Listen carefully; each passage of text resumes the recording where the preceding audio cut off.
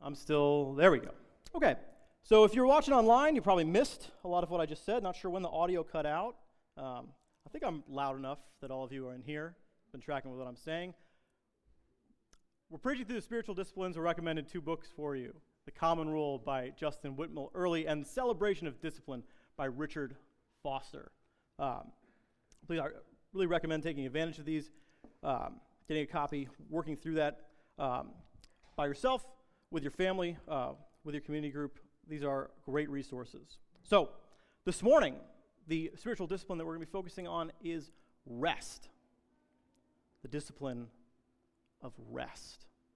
I don't know if you remember this, but around the beginning of this pandemic last year, as people were trying to figure out what their lives were going to look like, and had very unclear expectations of how long all of this was going to last, I saw a lot of people on social media talking about all of the books or movies or projects that they just didn't have time for, that now that they're working from home, they're going to have time for. And this pandemic season, however long it lasts, at the time, a month, right? It's going to be super productive for me. I'm going to do this and I'm going to do that, and I'm going to make the most of this. I'm going to make the most of this time and be very productive. I don't know very many people who actually accomplished that, both because the pandemic ended up being very different than what we had at first expected, and as we still are distanced and wearing masks here today, it just is an illustration of our lack and limit of knowledge. But furthermore, it's an indication of our idols as a culture and as a people. The idols of productivity and optimization are things that rule our lives. And a situation, a global pandemic that confronts us potently with our limitations is something that we're tempted to see as an opportunity to do more. Maybe you didn't feel that way when all this happened. I did observe this and was tempted to feel this way myself, even as I look back on, what did I do throughout the course of that year when all that extra time at home. And I want to be able to justify it and say, well, I was extra productive and I did this and I did that, but I'm not sure that I can. The Bible gives us an antidote to this, because it's true that our culture is particularly susceptible to those idols, but it's also true that these have been idols for human beings since the fall of man. And so, in the Ten Commandments, in the book of Exodus, as God establishes his covenant people of Israel, he gives them this command in Exodus chapter 20. Remember the Sabbath day, to keep it holy. 6 days you shall labor and do all your work, but the seventh day is a Sabbath to the Lord your God. On it you shall not do any work, you or your son or your daughter, your male servant or your female servant, or your livestock, or the sojourner who is within your gates. For in 6 days the Lord made heaven and earth, the sea and all that is in them, and rested on the seventh day. Therefore the Lord blessed the Sabbath day and made it holy. If you have a good memory, you'll remember that a year and a half ago, almost 2 years ago, we preached through Exodus and the Ten Commandments, and so some of what we said about the Sabbath then will sound familiar to you this morning. That's good. We need to be reminded again and again of God's purposes and will for us in his creation. The things that really stand out to me in Exodus chapter 20 are that, one, Sabbath is grounded not in our sinfulness and a need to correct it, but in God's good purpose in creation. Why did God bless the Sabbath and make it holy? Not because we're sinful people who need this commandment, but because he rested. Before there was sin in the world, God worked and rested. There was a rhythm, a holy, purposeful rhythm of work and rest. God created human beings to live and thrive within that rhythm. And so God does, though, have to command this. You'd think that rest would come naturally. You'd think that this beautiful gift would be something that we received with pleasure and without need for instruction and insisting. And yet, the command to remember the Sabbath is repeated so many times throughout the Old Testament, and is a concern in Jesus' ministry and the ministry of Paul as well. Because, as I said before, for all of our history as a fallen people, the idols of productivity, optimization, doing more, have been a problem for us. So we need this to be commanded, but it's not commanded because we're broken. We don't need to rest because we're broken. We need to rest because that is God's good purpose in creation. He invites us into what he is doing. The third thing that I really see in Exodus chapter 20 is that the Sabbath is a communal activity.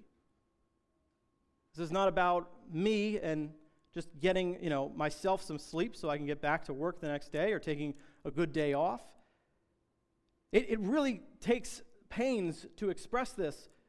Not you, your son, your daughter, your male servant, your female servant, your livestock, or the sojourner who is within your gates. Foreigner people who are visiting, who are resting with you, who are seeking shelter with you, who are, merchants who are coming through, anybody.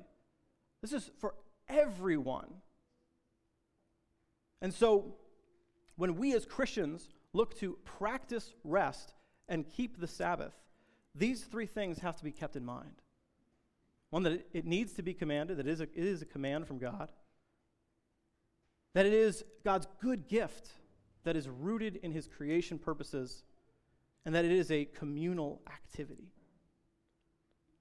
And so Christians traditionally have celebrated Sabbath on Sunday, calling it the Lord's Day, recognizing the fact that Jesus was resurrected from the dead on this day. Paul is careful to give Christians freedom in when they practice certain events. Paul is reacting to a situation in the early church where Jewish Christians and Gentile Christians were unsure of how much of the Jewish rituals and traditions they should continue to practice or not, and whether to require every Christian to practice those. And so Paul is very, very strong on having freedom as Christians, liberty from restrictions. And yet, we, in our time and culture, have a very different context and problem. I can count on one hand the number of Christians and churches I've known in my life, and I've been in the church and various ministry my whole life. I can count on one hand the number of Christians and churches I've known who were too legalistic about rest and the Sabbath.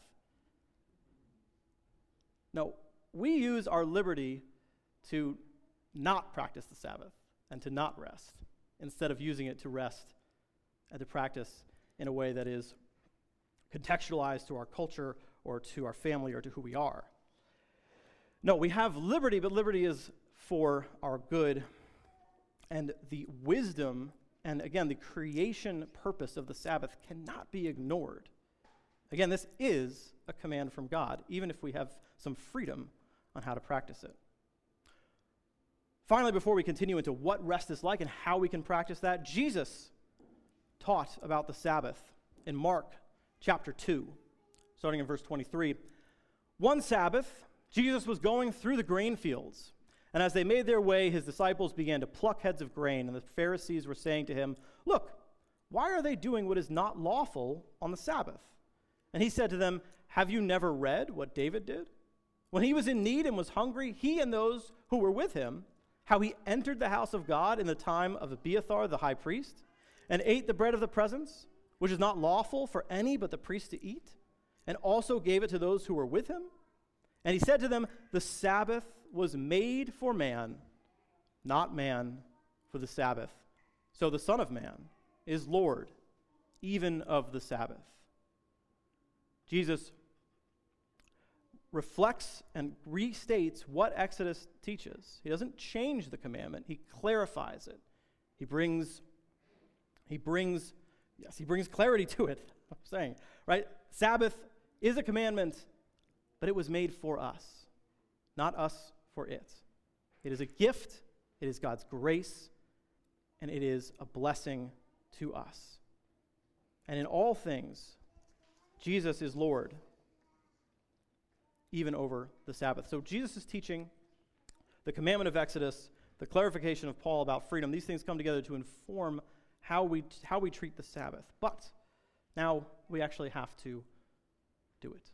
We have to rest. So here are some things some clarifiers about what rest is and is not. Rest is not just me time. As I said earlier, it's communal. So when I am frustrated or exhausted with my day, I might put down my phone or book or leave my desk or whatever I'm doing and just sit. And basically what I'm doing is I'm just turning off my brain. And that is certainly a form of rest.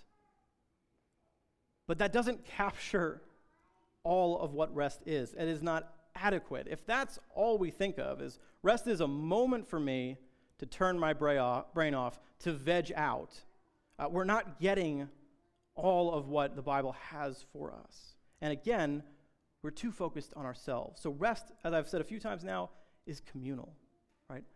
God wants us to rest and to worship, to keep the Sabbath holy. Rest is something that we do with God, with our family, and with our community. Especially if you're, like, for Katie and I right now, as a family, if I'm resting, I'm trusting that while as I rest, Katie is at work to care for our daughters. And if Katie is resting, she has to be able to trust that I am at work to care for our daughters. We have a almost 1-year-old, Abby, and she needs constant attention unless she's resting. And in the every now and then, when we finally get Abby and Lizzie to nap at the same time, then Katie and I can both rest for a moment together. But that is just an illustration of how this works. If you're resting, you are acknowledging and trusting, even if you're not conscious of it, that someone else is taking care of the things that need to be done in your home and throughout the world, right? We can rest because of how our community is set up.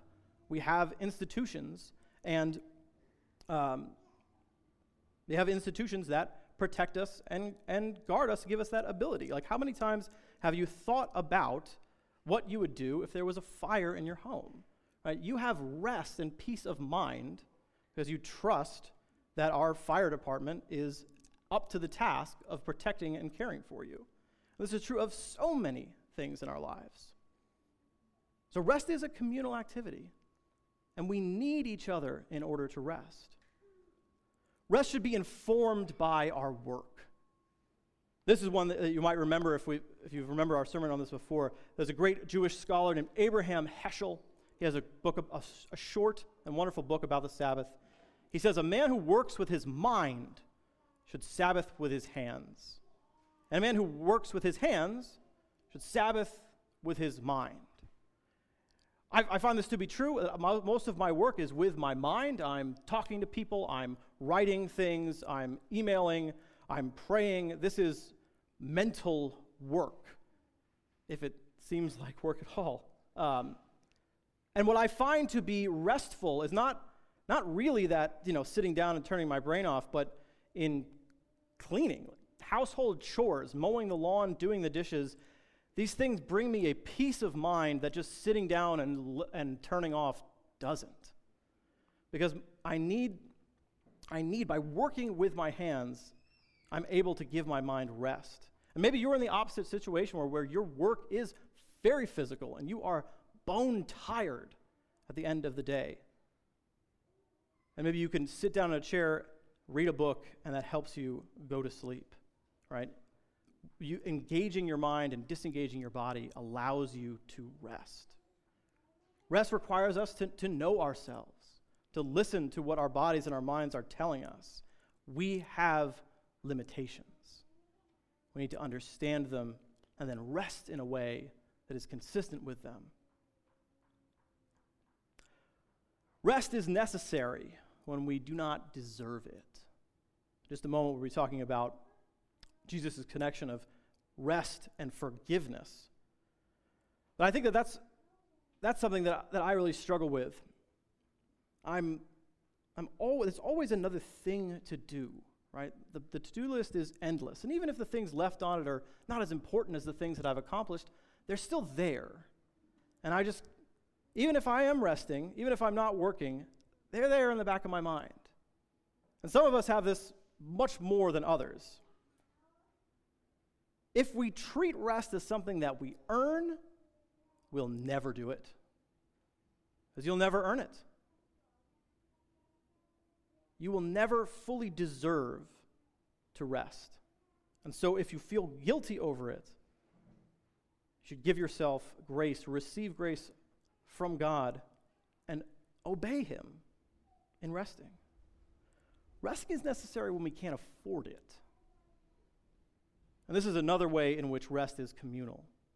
Some of us have been in situations, especially in the past year, where our work has been threatened, changed, or lost. People have lost jobs, they've changed jobs, they've switched to jobs that they're less satisfied with. And it's hard to rest when you know that your family needs food. They need a place to live. They need security. And so it is our responsibility as a community, both in our families and in our church and with our neighbors, to make it possible for those who work to rest. Again, the commandment in Exodus includes, yes, your sons and daughters, your servants and your slaves, and your animals, your livestock. Everyone, everything in your community needs to rest. And in order for that to happen, you have got to plan, prepare, and be intentional. Right? Rest is something that sort of like you get to the end of the day, you're tired, and so you lay down and you go to sleep. But the rest of the Sabbath, the rest that the Bible is encouraging us towards, is not something we can just run up to, find, and then collapse in. We need to plan, to be intentional, to think about what our family and our neighbors need, provide that for them, receive that from them, and rest together. The Sabbath is God's good gift, and the Sabbath rest is worship. Sabbath rest is worship. As I said earlier, like when I'm resting, I trust that Katie is at work. When she rests, she can trust that I am at work. And this is what Justin Whitmore Early says about that in the Common Rule. In the deep stillness of habitual Sabbath, the truth of the world begins to sink in. You are not necessary. That's the beauty of grace. In Sabbath, we realize that even the most important of us can disappear, and the world will go on. But if Christ, the sustainer of the universe, were to disappear, everything would fade away. Whether we acknowledge it or not, when we rest, we trust that God is at work. Yes, we can trust our families. Yes, we should be able to, I hope we can, trust our institutions. But ultimately, those things can fail us. God is the one who is at work while we rest. He sustains the universe and everything in it. And so when we rest, we worshipfully acknowledge that truth, and we surrender our idol of productivity and selfishness to God and to Christ.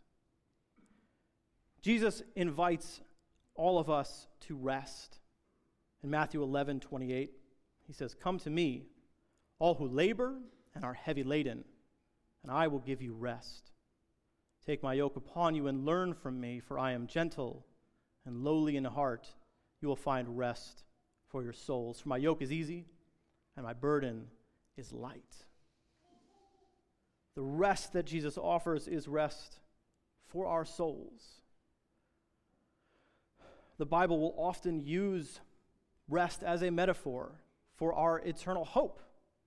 In the new heaven and the new earth, we will enter into God's rest, a seventh day of creation that never ends. That's the hope that we cling to and look forward to, and is the hope that Jesus offers here. There are times in our lives where our work or our situation, maybe a crisis that we are in, is unrelenting, and we cannot rest because we are working to survive, or because we are anxious, or because we are because we are struggling with our own failure or sin. Think about a time in your life where you have felt convicted, when you've known that you have done something that really was wrong. and you experienced guilt. How hard is it to rest, right? That's what we say. How can you sleep at night? How can any of us sleep at night without coming to Jesus and taking his yoke on us? Jesus promises that even when our bodies cannot rest, even when the world seems and especially out of our control, and our limitations are more tangible and palpable than they ever have been, there is still rest that can be found in the knowledge that we did not deserve the gift of rest or of salvation, and yet Christ has lavished it, generously given it to us. The peace and hope of the resurrection and the new heaven and the new earth, the life, death, resurrection of Jesus that accomplished that, is always a source of peace and rest for our souls, no matter what the world throws at us.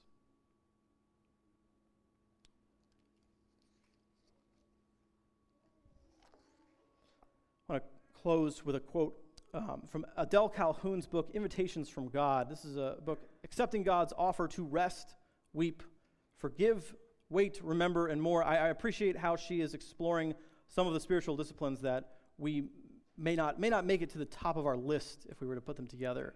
And this is what she has to say about rest. It is not enough to know that God made the Sabbath. It's not even enough to believe in the giver of rest. To have rest, we must not neglect it. We have to stop. Lay all that deadly doing down.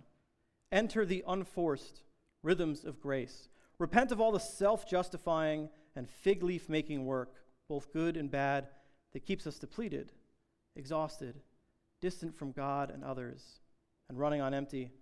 Risk entering Jesus' rest so that you can learn what it means to live freely and lightly. The prophet Isaiah put it like this in Isaiah chapter 30, verse 15. In repentance and rest is your salvation. In quietness and trust is your strength, but you would have none of it. Isaiah warned his people against neglecting the rest of God. May we heed that warning and receive the good gift that God has given us. May we practice it, and may we, with loving hearts, be attentive to the needs of our family and our community to provide rest for others when they need it and when they can't have it on their own. Let's pray together. God, you created this world beautiful and very good. And when you did so, Lord, you created us, human beings, and invited us into the very good rhythms of work and rest. Lord, those rhythms were broken. As a result, we live outside of that holy and blessed rhythm. And yet, Lord, by your grace, you have instructed us, commanded us, and also given us grace through your Son, Jesus Christ, who lived in, who was himself Lord of the Sabbath, who fulfilled the law in what he taught and how he lived, who died an undeserved death for our sake, and rose again from the dead so that we may also rise from the dead and enter into your rest as you have promised and as you desire for us. As we await that day, Lord, help us daily and weekly to practice the discipline of rest for our own sakes as a wise way to care for our minds and our bodies, but all the more as an act of worship to you and an act of love for our family and our community. Help us to do this, Lord, for the sake of your glory. We pray this in the name of your Son, Jesus. Amen. We're going to close with a few verses from